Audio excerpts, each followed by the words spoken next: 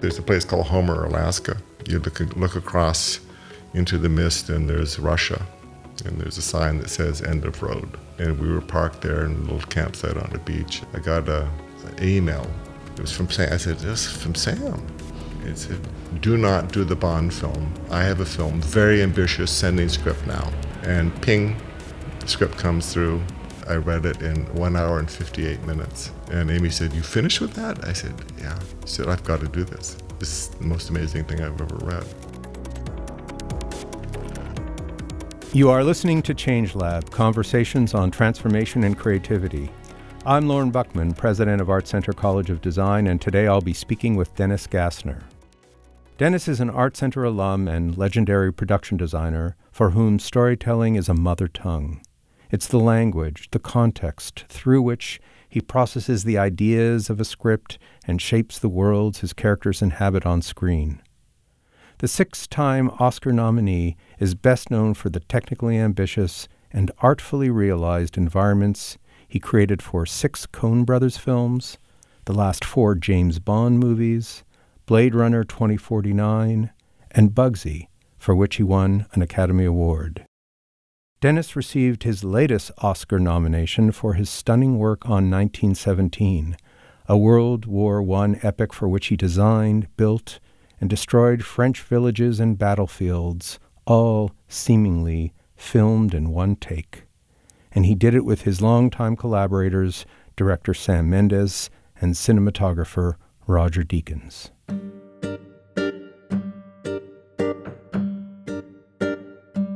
On the eve of the most recent Academy Awards show, I interviewed Dennis in his home, which is steeped in Hollywood history and filled with artifacts from his films and the places they've taken him. As we sat facing each other on 2 Art Deco couches used to furnish the set of The Hudsucker Proxy, we discussed his transition from architecture to production design, his discovery, while at Art Center, that facing fear is fundamental to creativity, and his conviction that successful storytelling is best measured by the heart rather than the head. Please enjoy my conversation with Dennis Gassner. As a fellow Canadian, I want to start with your life in BC. No. Yes, I am, yeah. From where? Toronto. Okay. Born and raised there, yeah. Fantastic. Yeah. I tend to have an interest in the background of people I talk to anyway. Of course. I mean, I'm interested in your background in BC, but I'm also just interested in your own memories of yourself as a child and what your creative spirit was at that time. Because there's often a really interesting thread from that to what people are doing now. You're absolutely right. In fact, that's a great question because I have a story to tell you about that. I was born in Vancouver. My family moved when I was 5 from Vancouver to Portland, Oregon. And when my father and his twin brother were building our family home, I came up to my father and said, "Daddy, can I have a job? Well, I need to have a job." I had a lot of energy. And he kind of looked at me, and they were framing the house, and he says, "Well, here's a little tin cup. If we drop a nail down the dirt, just kind of pick it up and bring it back." I went, "Okay, great." I grabbed the tin cup and went down. Ping, there was a nail. Oh, down, dirt crawling around. It was great. It was fantastic. And pretty soon I had a bunch of nails and came back up, and he says, "Well, can you give me one of the nails?" And I said, "Yeah." So I handed him a nail, and he says, "Oh, it's bent." I said, "Oh." He says, "Well, here's a little hammer, go straighten it." So I grabbed the hammer and I pounded on it, and I showed it to him. He goes, "No, it's still bent." I went, "Oh." Pound. And I showed him, he goes, "Good." And he took it and he pounded it into the wood. That's the first time I ever built anything with my father. Yeah. And then I saw this house emerge around me. And then I got to live in that house. It came all the way through. It was a foundation for me. So that strength is what I got from my father, him not knowing what that was. But at least it was such a profound memory for me to look back into it. And to me, it was always about the details. And it spawned an interest in architecture too for you too. Absolutely. Yeah, that pivotal experience. When I went through school, I was an athlete through all my high school. What sport? Football. So I got a full scholarship at University of Oregon, and they asked me, what did you want to do? And I said, I want to be an architect. And they said, well, great architecture school. And so they signed me up. And that was the beginning of learning and also performing. So I ended up, my senior year, I was a captain of the football team, but I had this doubt, and there's this one little doubt in the back of my head. I mean, I'm curious about lots of things, and one of the things that was, there's this English word called niggle. It was niggling in my brain, and it was about the engineering side of if I'm going to build the biggest building in the world, which is what you're taught, will it fall down? And a friend of mine said, oh, Dennis, you think too much. And I said, yeah, well, there's this film. You should go watch this film. Yeah, and so I went down, watched the film on the weekend. It was the most powerful thing I'd ever seen. And at the end of this film, everybody cleared the theater. The lights came up. I looked at the white screen, and I pointed at it, and I said, who's the architect of that? And the film was called Lawrence of Arabia. Lawrence of Arabia, the man torn between two civilizations. And I said, that's big. That's bigger than any building. That's bigger. That's a whole world. Lawrence of Arabia, filmed against a canvas of awesome magnificence. That's what I'm going to do. So I took my 6-month-old daughter and my wife, my first wife, Stephanie, and packed my U-Haul up and went down to Art Center. All right, so before we get there, let's stay with that pivotal moment number 2, the watching of Lawrence of Arabia, while you're a student in the architecture school. Yeah. And say more about your perception of that film or your experience of that film in architectural terms or through the lens of your architectural experience at the time, or what was it that made you talk about it that way and see it that way in such a In a way, it wasn't experience. the architecture. What it was the feeling that I got from the film. So to me, I'm extremely, there's a, people say, Dennis, what do you consider yourself? And I said, well, I actually consider myself a method production designer. There's the, I don't know if you know, method acting, the method acting, yeah. the understanding of the emotional side of it. So it was the emotion of the film that I felt because it was in CinemaScope. First of all, I've never seen CinemaScope. CinemaScope, developed by 20th Century Fox, is the most revolutionary screen effect since talking pictures began, more than 20 years ago. That wide screen, it was so immersive. And that power, if I'm going to stand there and look at the Empire State Building, I'm looking at it from the bottom and up. I'm looking at that and I go, well, that's really an amazing thing, an accomplishment. And it's standing and I see it, it's been here for a long time. Okay, that's really great. But what's the story of that building? Where's Peter O'Toole in that building? In a way that parallels method acting of the story of the character and the background. Correct. So all of a sudden it became about what's the story. So I realized that story is the biggest thing. It's a story of my father and the nail. I told that story a lot, and people always have this kind of moment that that's more powerful than actually putting the nail in the wood. And I realized that story was everything. I'm curious, Dennis, what for you makes a great story? What are the markings of it? How I feel, what it does to me, what do I learn from it? It's that combination of all the things that we want to have when we're on this exploration of learning through our lives. And how can I be a stronger person through the stories that people tell me? And how can I pass that on to other people as well too, so that we can keep the thread of humanity strong? We'll get back to a lot of those things, but let's circle back to your story. And so you have this pivotal moment. You see Lawrence of Arabia. You pack your bags and your baby and your family, and you come down, and you came to Art Center. Why Art Center? Well, there was two. I'll tell you why. when I'd had that epiphany through Lawrence of Arabia, actually moved back to Portland, Oregon, and there was a billboard that I'd seen. I can't remember the subject matter or anything, but it was so beautiful. And I saw this as a piece of design and art, and I actually sought out who did it. And I met the man who did it, and we had a meeting, and he said, well, show me some of your work. And I showed him a little bit of the graphic design, because I also dabbled in graphic design as well.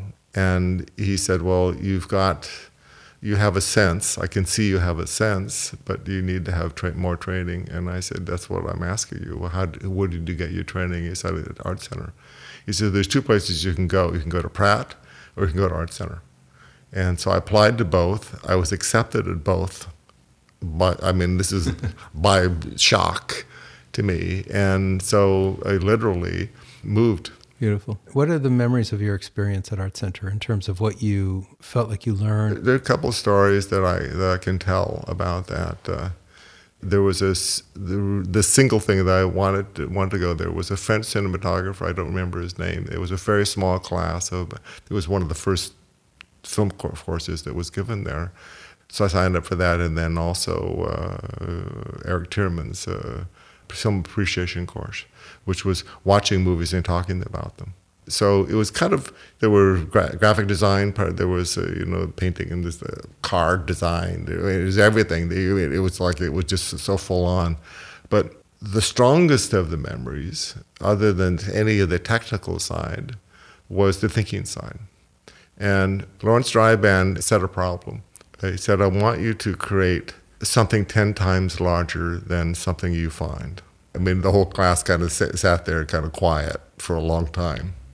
And I think I didn't say anything. I just left. And I remember trying to think about how I was going to go about doing that. Secondly was in the film course. And the film course was really interesting. And the teacher said, the way this is going to work is that you're going to make one film a week, and we have a Super 8 camera, and you can share the camera, and you're going to make this movie, and it's going to be based on this one word that I'm going to tell you. And the word is frenzy. Frenzy. Yeah. Similar to something 10 times larger, I sat there quietly and thought. Came back into class the next day, and there was one person that I knew that lived locally. And I asked him, I said, is there anybody that you know that has an orchard? And he said, yes, actually, an uncle of mine does. He said, would you mind calling him and seeing if he has a swarm? He said, okay, I'll call him up. So he came back to me the next day, and he says, I called my uncle up, and he says, yeah, there's a swarm. I said, oh, good. Would you ask him if I could come up and look at it? And he said, okay. He came back in the afternoon and said, yeah, he says, it's fine. So I said, okay. So I got my roll of film, and the camera was available, and so I went up to a place called Sierra Madre and came up to this piece of property. It was about an acre of land, and there were orange trees there.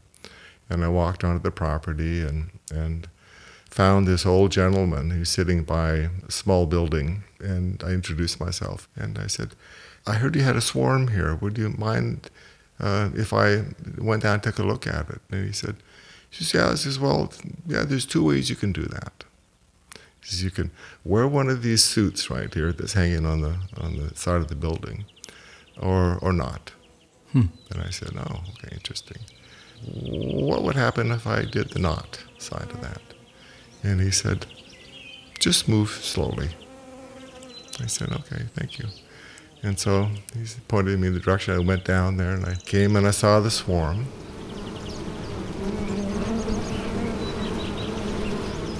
And I looked at it, and I said, I said, okay, well, how am I going to do this?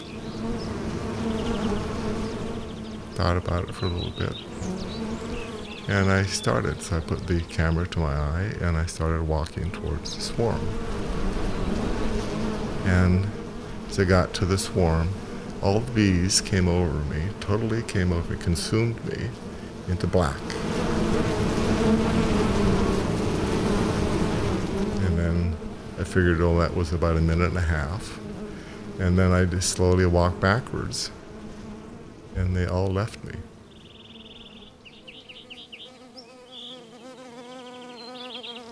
And I got back to my first position, and the film ran out, and I said, oh, good, okay. And I left. And I came back, and I showed that the next week, and my teacher looked at me and said, you are crazy. You're going to be a good filmmaker. Not a sting either, right? Isn't that interesting? So that's what Art Center taught me. I think a lot of students will relate to walking into a swarm, yeah. Though they may claim to have been stung once or twice. Correct, but the idea for me was the thinking more than anything else. It was the tenacity of an idea. Mm-hmm. Now, I went back into my history in my thinking because I thought, well, in frenzy, what does that mean? And when I was probably 10 or 12 years old, I saw a swarm across the street. There were some trees that had been just planted in the neighborhood on the parkway. And they were about 10 feet tall. And I was fascinated by just watching them. You sit across the way on a little hill in the grass and think, and as I often did. And one day it was different. There was this ball on it, and I said, oh, God, what's that? Ooh, there's something moving around. This is like... So I walked halfway across the street and went, I said, I think I'm going to walk back and go back and sit where I was sitting. I'll just see this. And the next day I got up and it was gone. And that's where the idea came from. Right. So the thing that Art Center taught me how to do was to look back into my own history and say, what moved you? What moved me into, and how could I relate that to that word? And basically, I'd have taken all of this historically to do what I do. I mean, it's all part of... And interestingly, another echo of method acting, really, right? Absolutely right, yeah. Of course, it is that. It's right. Finding what is important and how emotionally you're connected to it, and what the strength is. Because this business is extremely hard. And if you don't have that passion in you, as Sam had the passion in 1917, because when he was 12 years old, he sat on the carpet, looking up at his father, listening to his grandfather tell the story of that mission.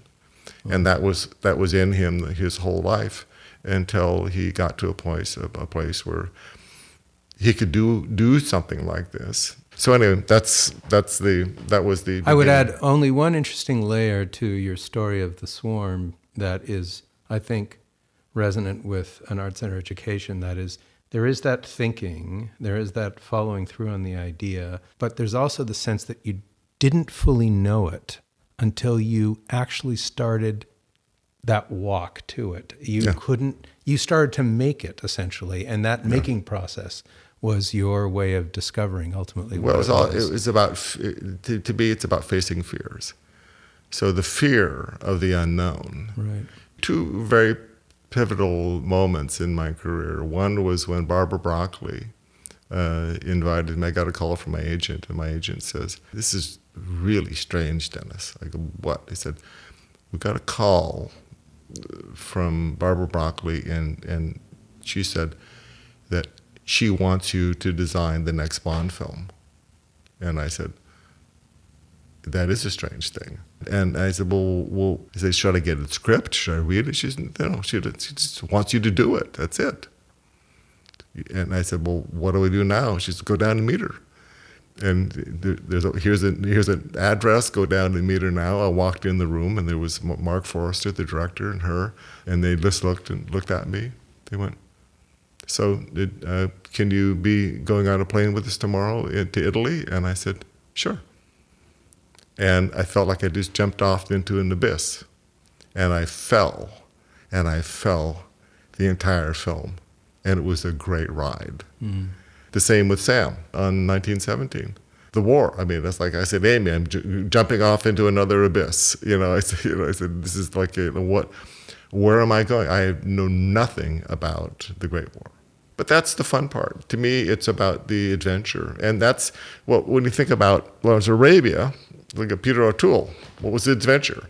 What am I going to do? And that's exactly what he did. And that narrative is the thing that has always driven me, I think, is because it was really about the adventure of making things exciting in your life and using the gift you have of energy and using the gift you have of your history, of who your family was and your family's history and all that, because you are part of that.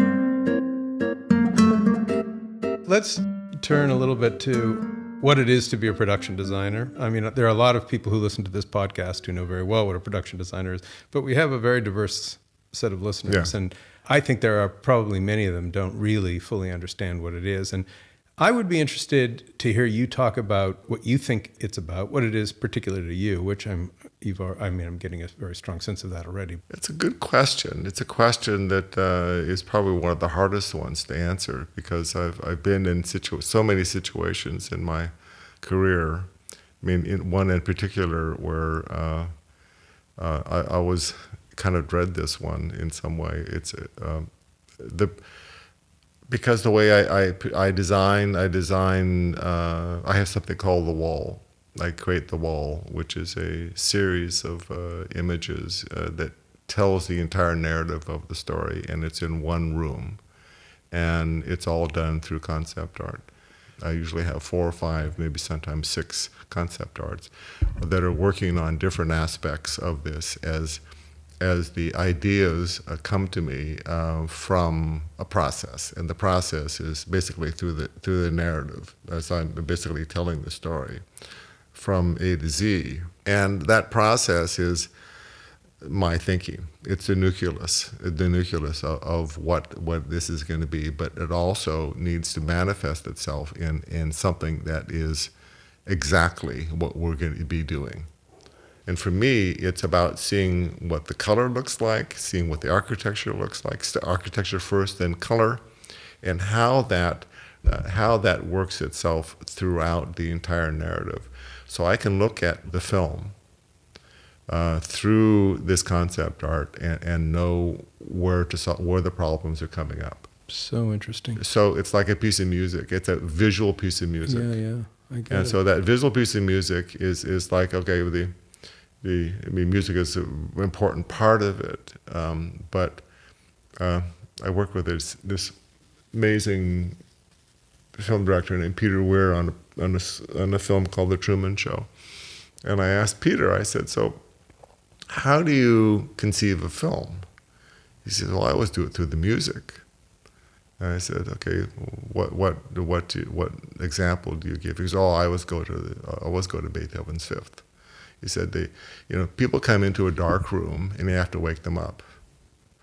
Da da da da.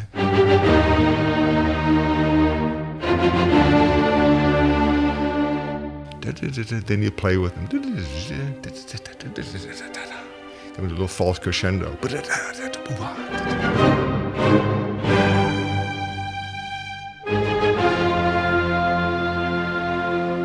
So you move through that, and so that's like a great example to start. So when I sit and talk with the director, I said, so where are we going with this film? The first film I did with the Coen brothers, a film called Miller's Crossing. I read the script, extremely complicated script. It was a gangster spoof with classic Coen brothers narrative of a very obscure old gangster language. And I read the script for the first time, and I came to Amy, my wife, and I said, whew, I think I better read this again. So I went back, took a breath, went back and I read it again. And as I read it for the second time, I looked at it and I said, okay, I understand what I'm going to have to do here.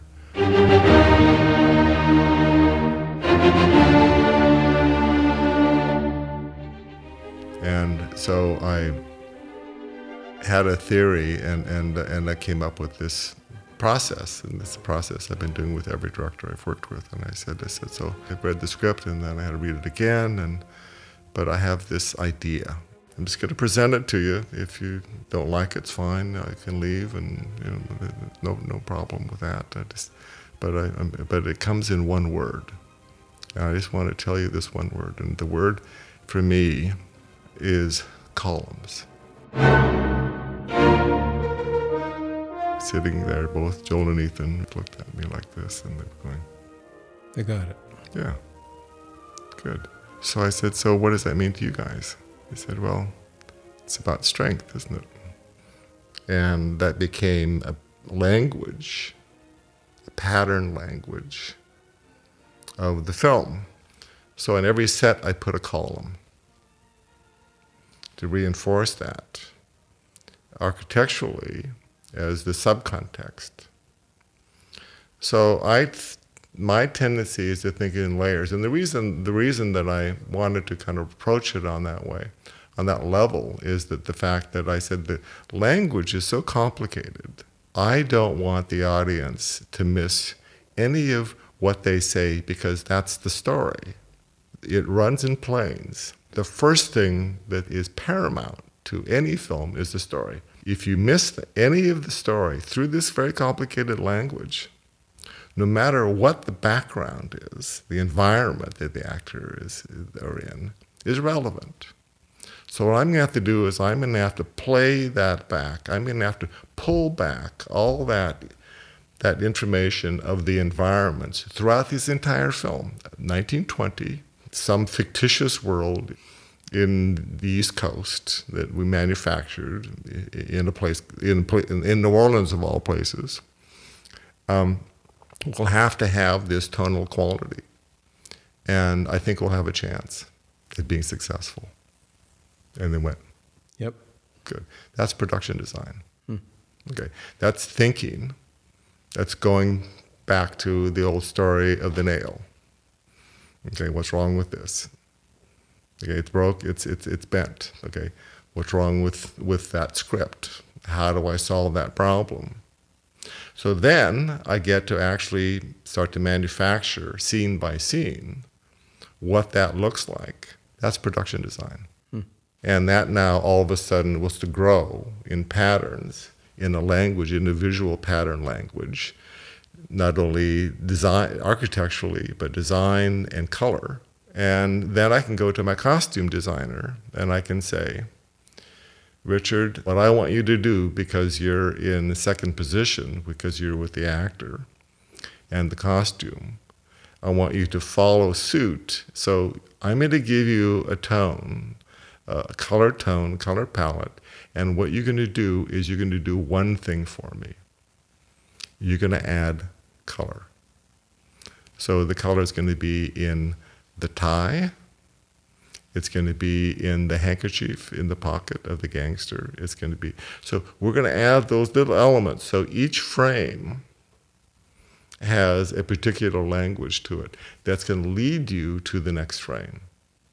So it's micromanaging the story through all the visuals. That's beautiful. That's an amazing explanation.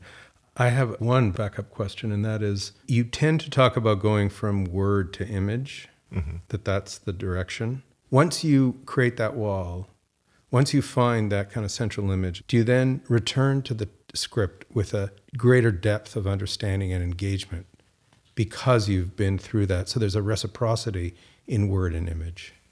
No, because I've already done that work. So I read the script and I visualize. When I read, I visualize because I'm so dyslexic. It takes me a long time to read a script.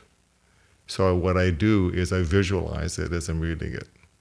So I pre-visualize everything. So when I finish the script, I have everything in my head. It's just a matter of now getting it out and presenting it. That's what I have to do before I even take the film. before I can even come up with the word. To go through that process. I have to go through that process. So It takes me a while to understand that. So my background is as a theater director. Okay, good. And for me, I read the text, and my training or my inclination was then to go to conceptualize an idea. Yeah. But I used language and words and intellectual concept to do that until I kind of grew and developed and met people like you, really, and saw that it doesn't always have to go in that direction, that concept, that idea can come through a visual sensibility. And then my question about reciprocity is, then you can crystallize it in that column. Exactly, all that. Yeah, I mean, that's the fun part. Yeah. You have to have a starting place, and the starting place can be anywhere. But that starting place, once you're with the script, that's interesting. The starting place is this visual collage of your mind, this musicality of images that it only comes with a lot of experience too. You know, in the earlier days, you know, you're just you're trying to find ways of expressing yourself, and this just happens to manifest itself the way this is my technique. It's about learning your technique and finding it.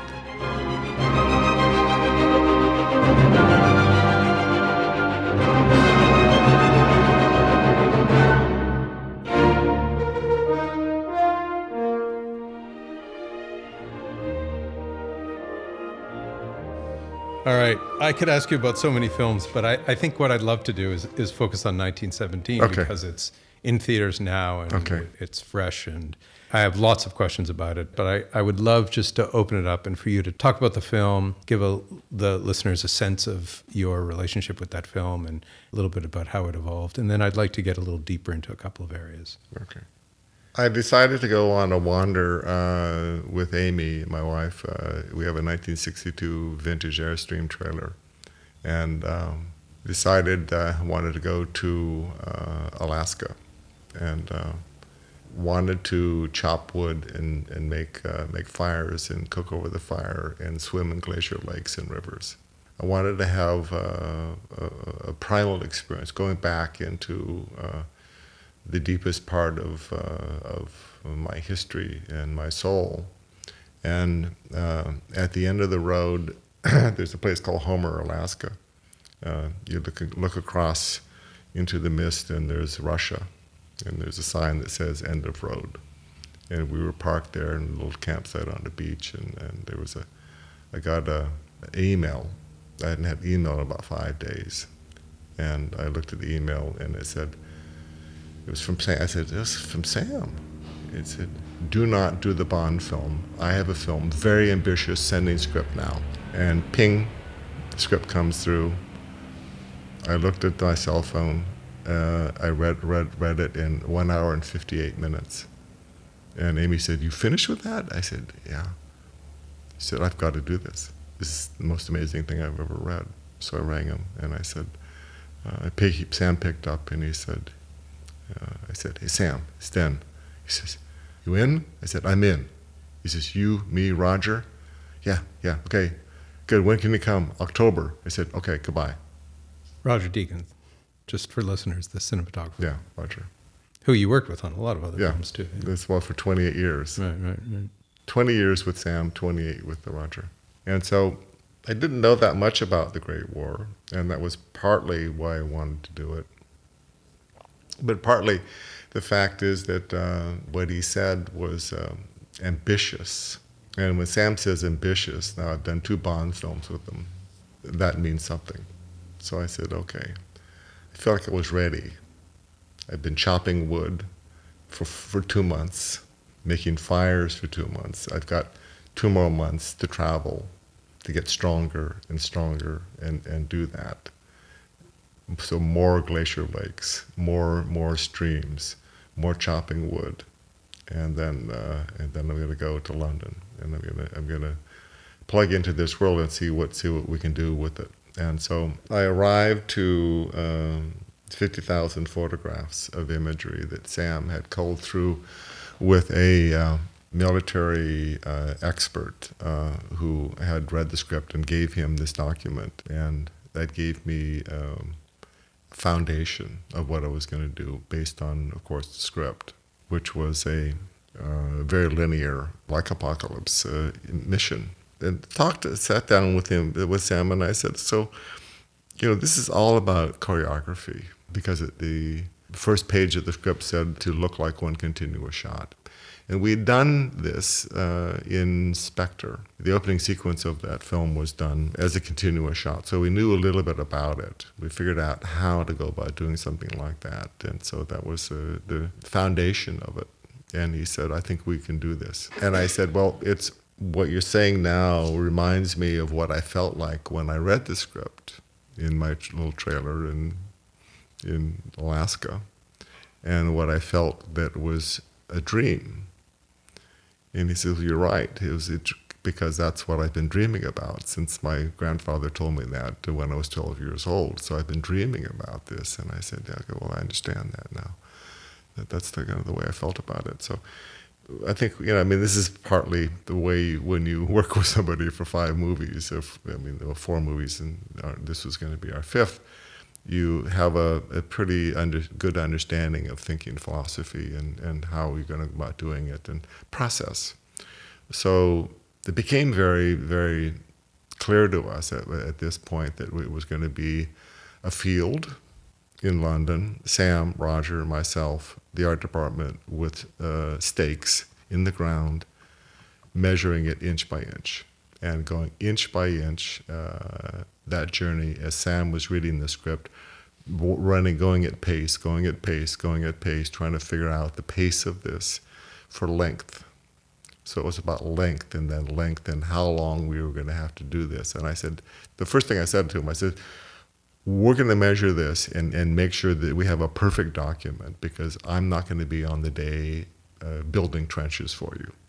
It's basically choreography. I'd done this with Rob Marshall and Into the Woods because Sondheim's music was like this. It was a measure, and we needed to choreograph every little movement in order to make that work. And we spent 3 months choreographing it with cutout trees, moving them around, adjusting them so actors could be informed, and this is exactly how we had to play it. So that process went on and on and on and on and on for about 5 months of planning and building and correcting and adjusting and getting it so it was perfect. Driven as much by the visuals as it was by this sense of timing and getting everything to set up right. The complicated even more was the choreographing of the camera and how the camera worked. That was part of the journey, was Roger trying to figure out, we have to shift around, we're pushing and we're pulling, because you've got a narrow space. You got to push, pull, you have to allow for that. And then the combination of all your extras that are there, that are moving through the trenches. So all the choreography of that, it's a minefield of problems. It's a dance. Yeah, it's a minefield of problems. It's a dance. Yeah. Yeah, absolutely. It is a dance, yeah. It's a long, long dance. It's really the trenches. The trenches were probably the most arduous.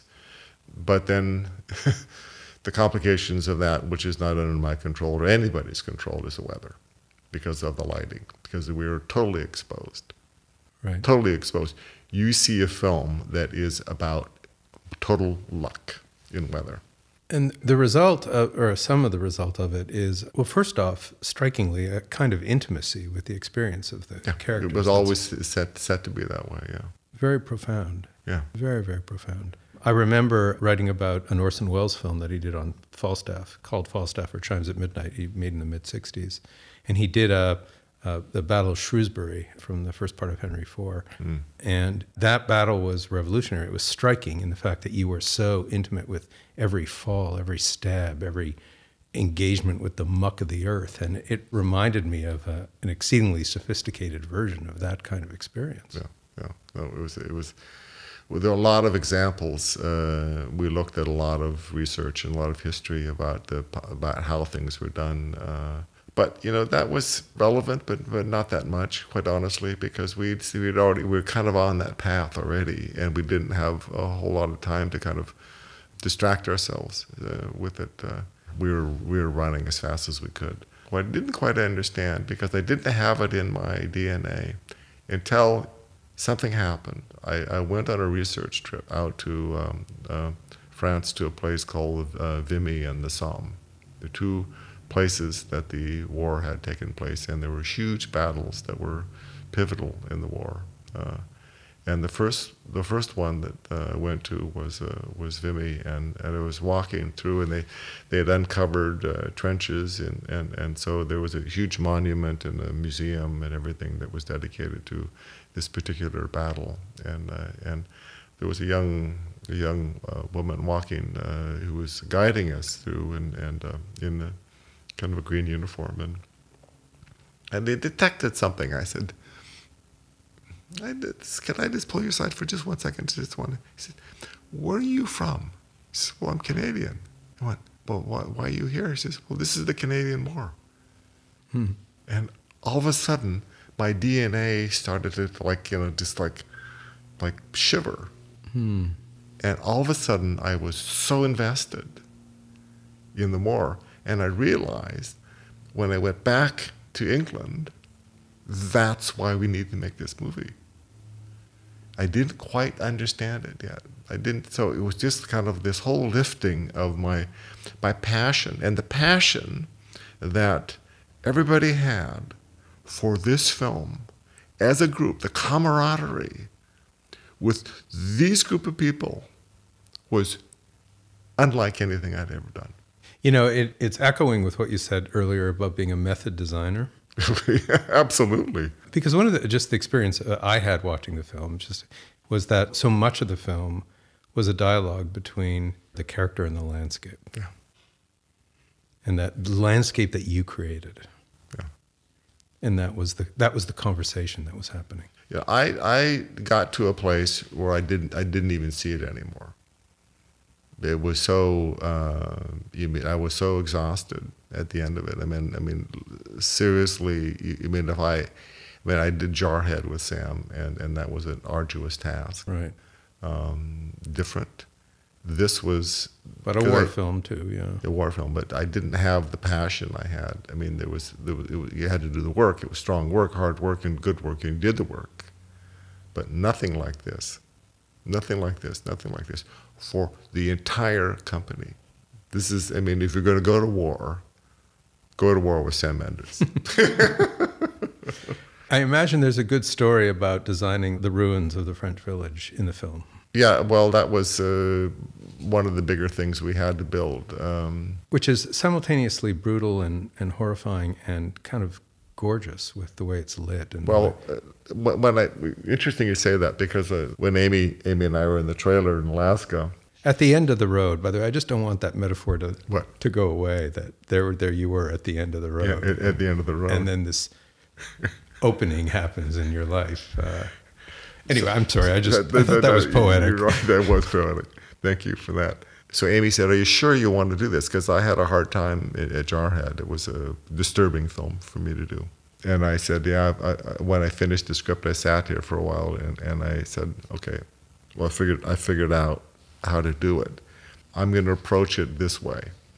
And this is what I told every person in the art department when I arrived in London. And they were a brand new crew to me. Not one person I had worked with before, except for one. I said, my process is this. This is going to be the art of war. I'm going to make this to look like a dream. That's the way I want it to feel.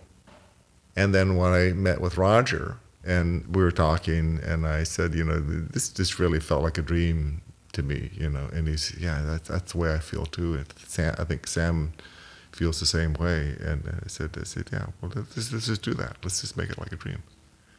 And so the camera, that floating camera, that just allowed you to be part of that movement, that feeling of the movement of the camera, to me was very dreamlike. Right. And that it was compounded, the beauty. It actually made the architecture beautiful, that fusion of two things that Roger and I did together. Was that ruined village built? Totally. Everything you saw in this movie was built. Brick by brick. Wow. Stick by stick. It was an extraordinary thing to do. so the village, the Kust was a name, this is the fun part about you have an idea because you look at all this research, and all the research are ruins because those are the pictures that people took in the 50,000 images I looked at of all the destruction. And Sam said to me one day, he said, well, what did it look like before it was ruined? That's a great idea. So we designed the city to look real before we destroyed it. And then we destroyed it.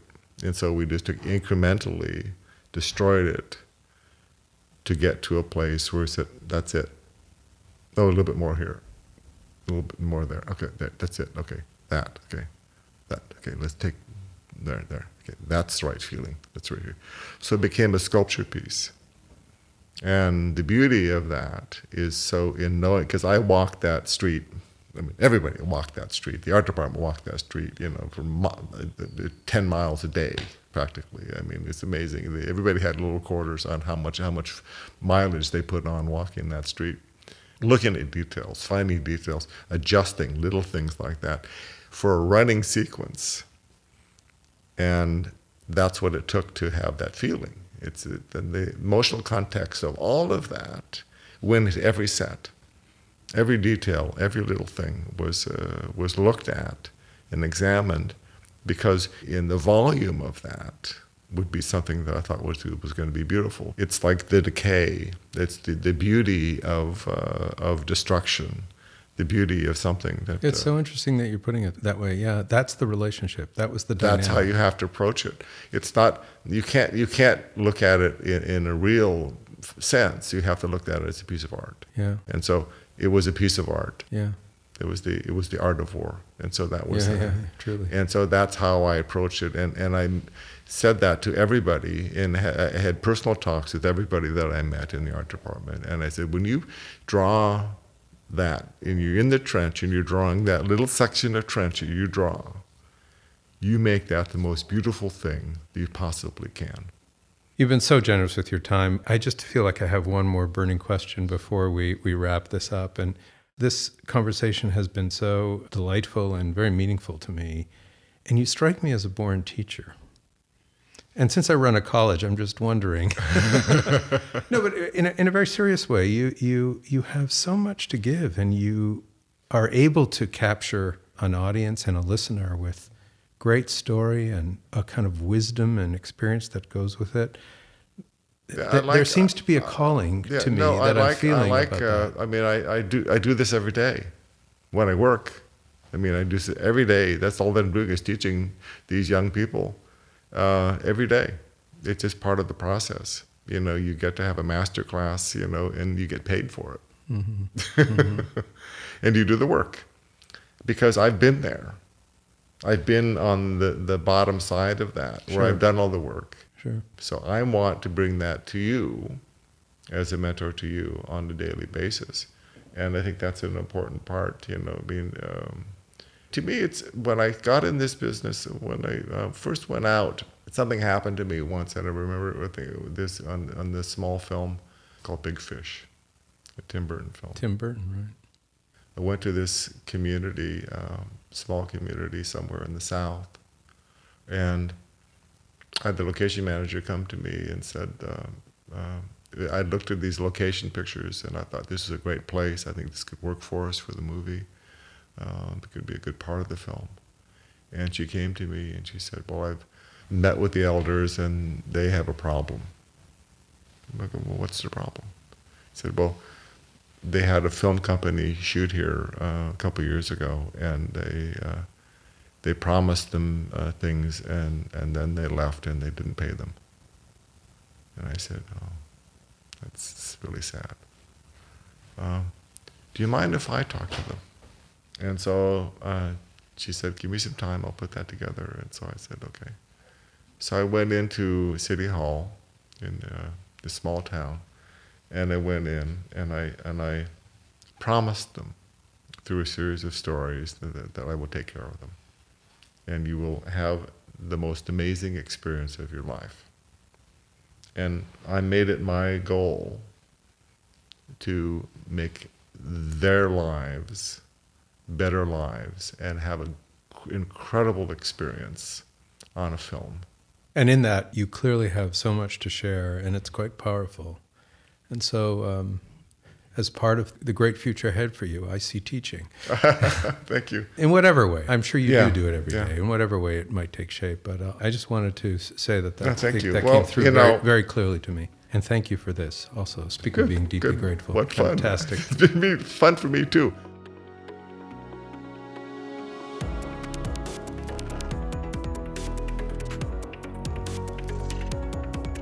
Change Lab is produced out of Art Center College of Design. I'd like to extend a special thanks to our small but mighty production staff. Producer Christine Spines, co-producer Luis Silva, editor Emily Van Bergen, and post-production supervisor and production consultant Christopher Olin.